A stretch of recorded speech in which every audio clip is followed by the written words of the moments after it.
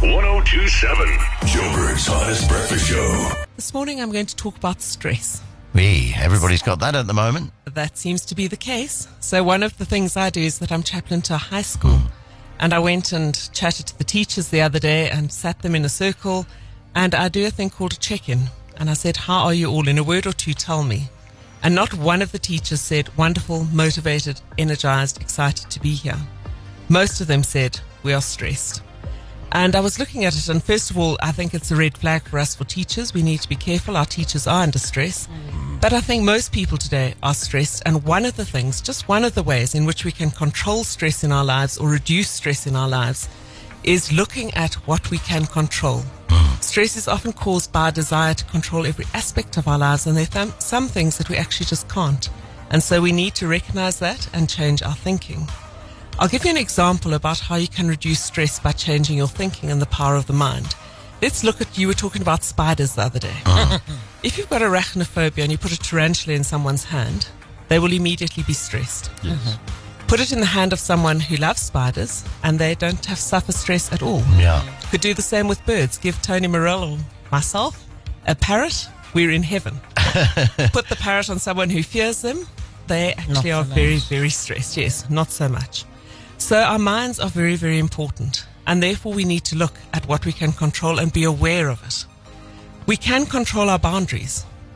I'm getting much better at putting boundaries in place, and it's something that we need to learn to do. We can, and I know it's hard, but we can actually control our thoughts. We need to be mindful of them, aware of the impact of them, and change them where necessary. We can control our actions and our responses.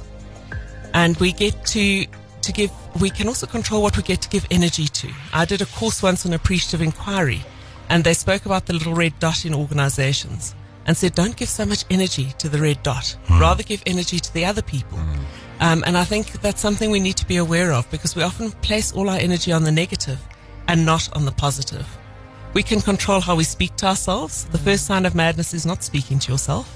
In fact, we all do it, and just be aware of what you're saying to yourself. I'm sure we've all heard of IQ and probably EQ and SQ, but there's also AQ, adversity quotient. There are things we can do to improve that so that we respond better when we're in adverse situations. Outside of our control, load shedding. Outside of our control, natural disasters.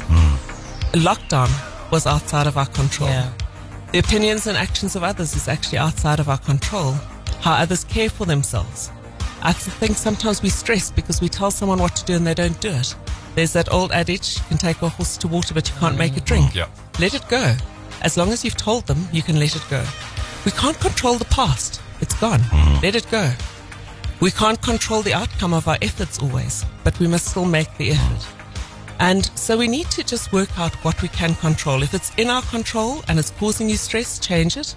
It's outside of your control and you can't, let it go. And learn how to let it go. And I'm going to end with a quote that I've adapted because I love reading. Life is like reading a book. When something unpleasant happens or something challenging, don't close the book, turn the page. Yeah. Thank you, Reverend Shona. If somebody out there wants to get in touch with you, how can they contact you? They can contact me on Shona at hot1027.co.za. And don't forget Sunrise with Shona this Sunday at 6 in the morning.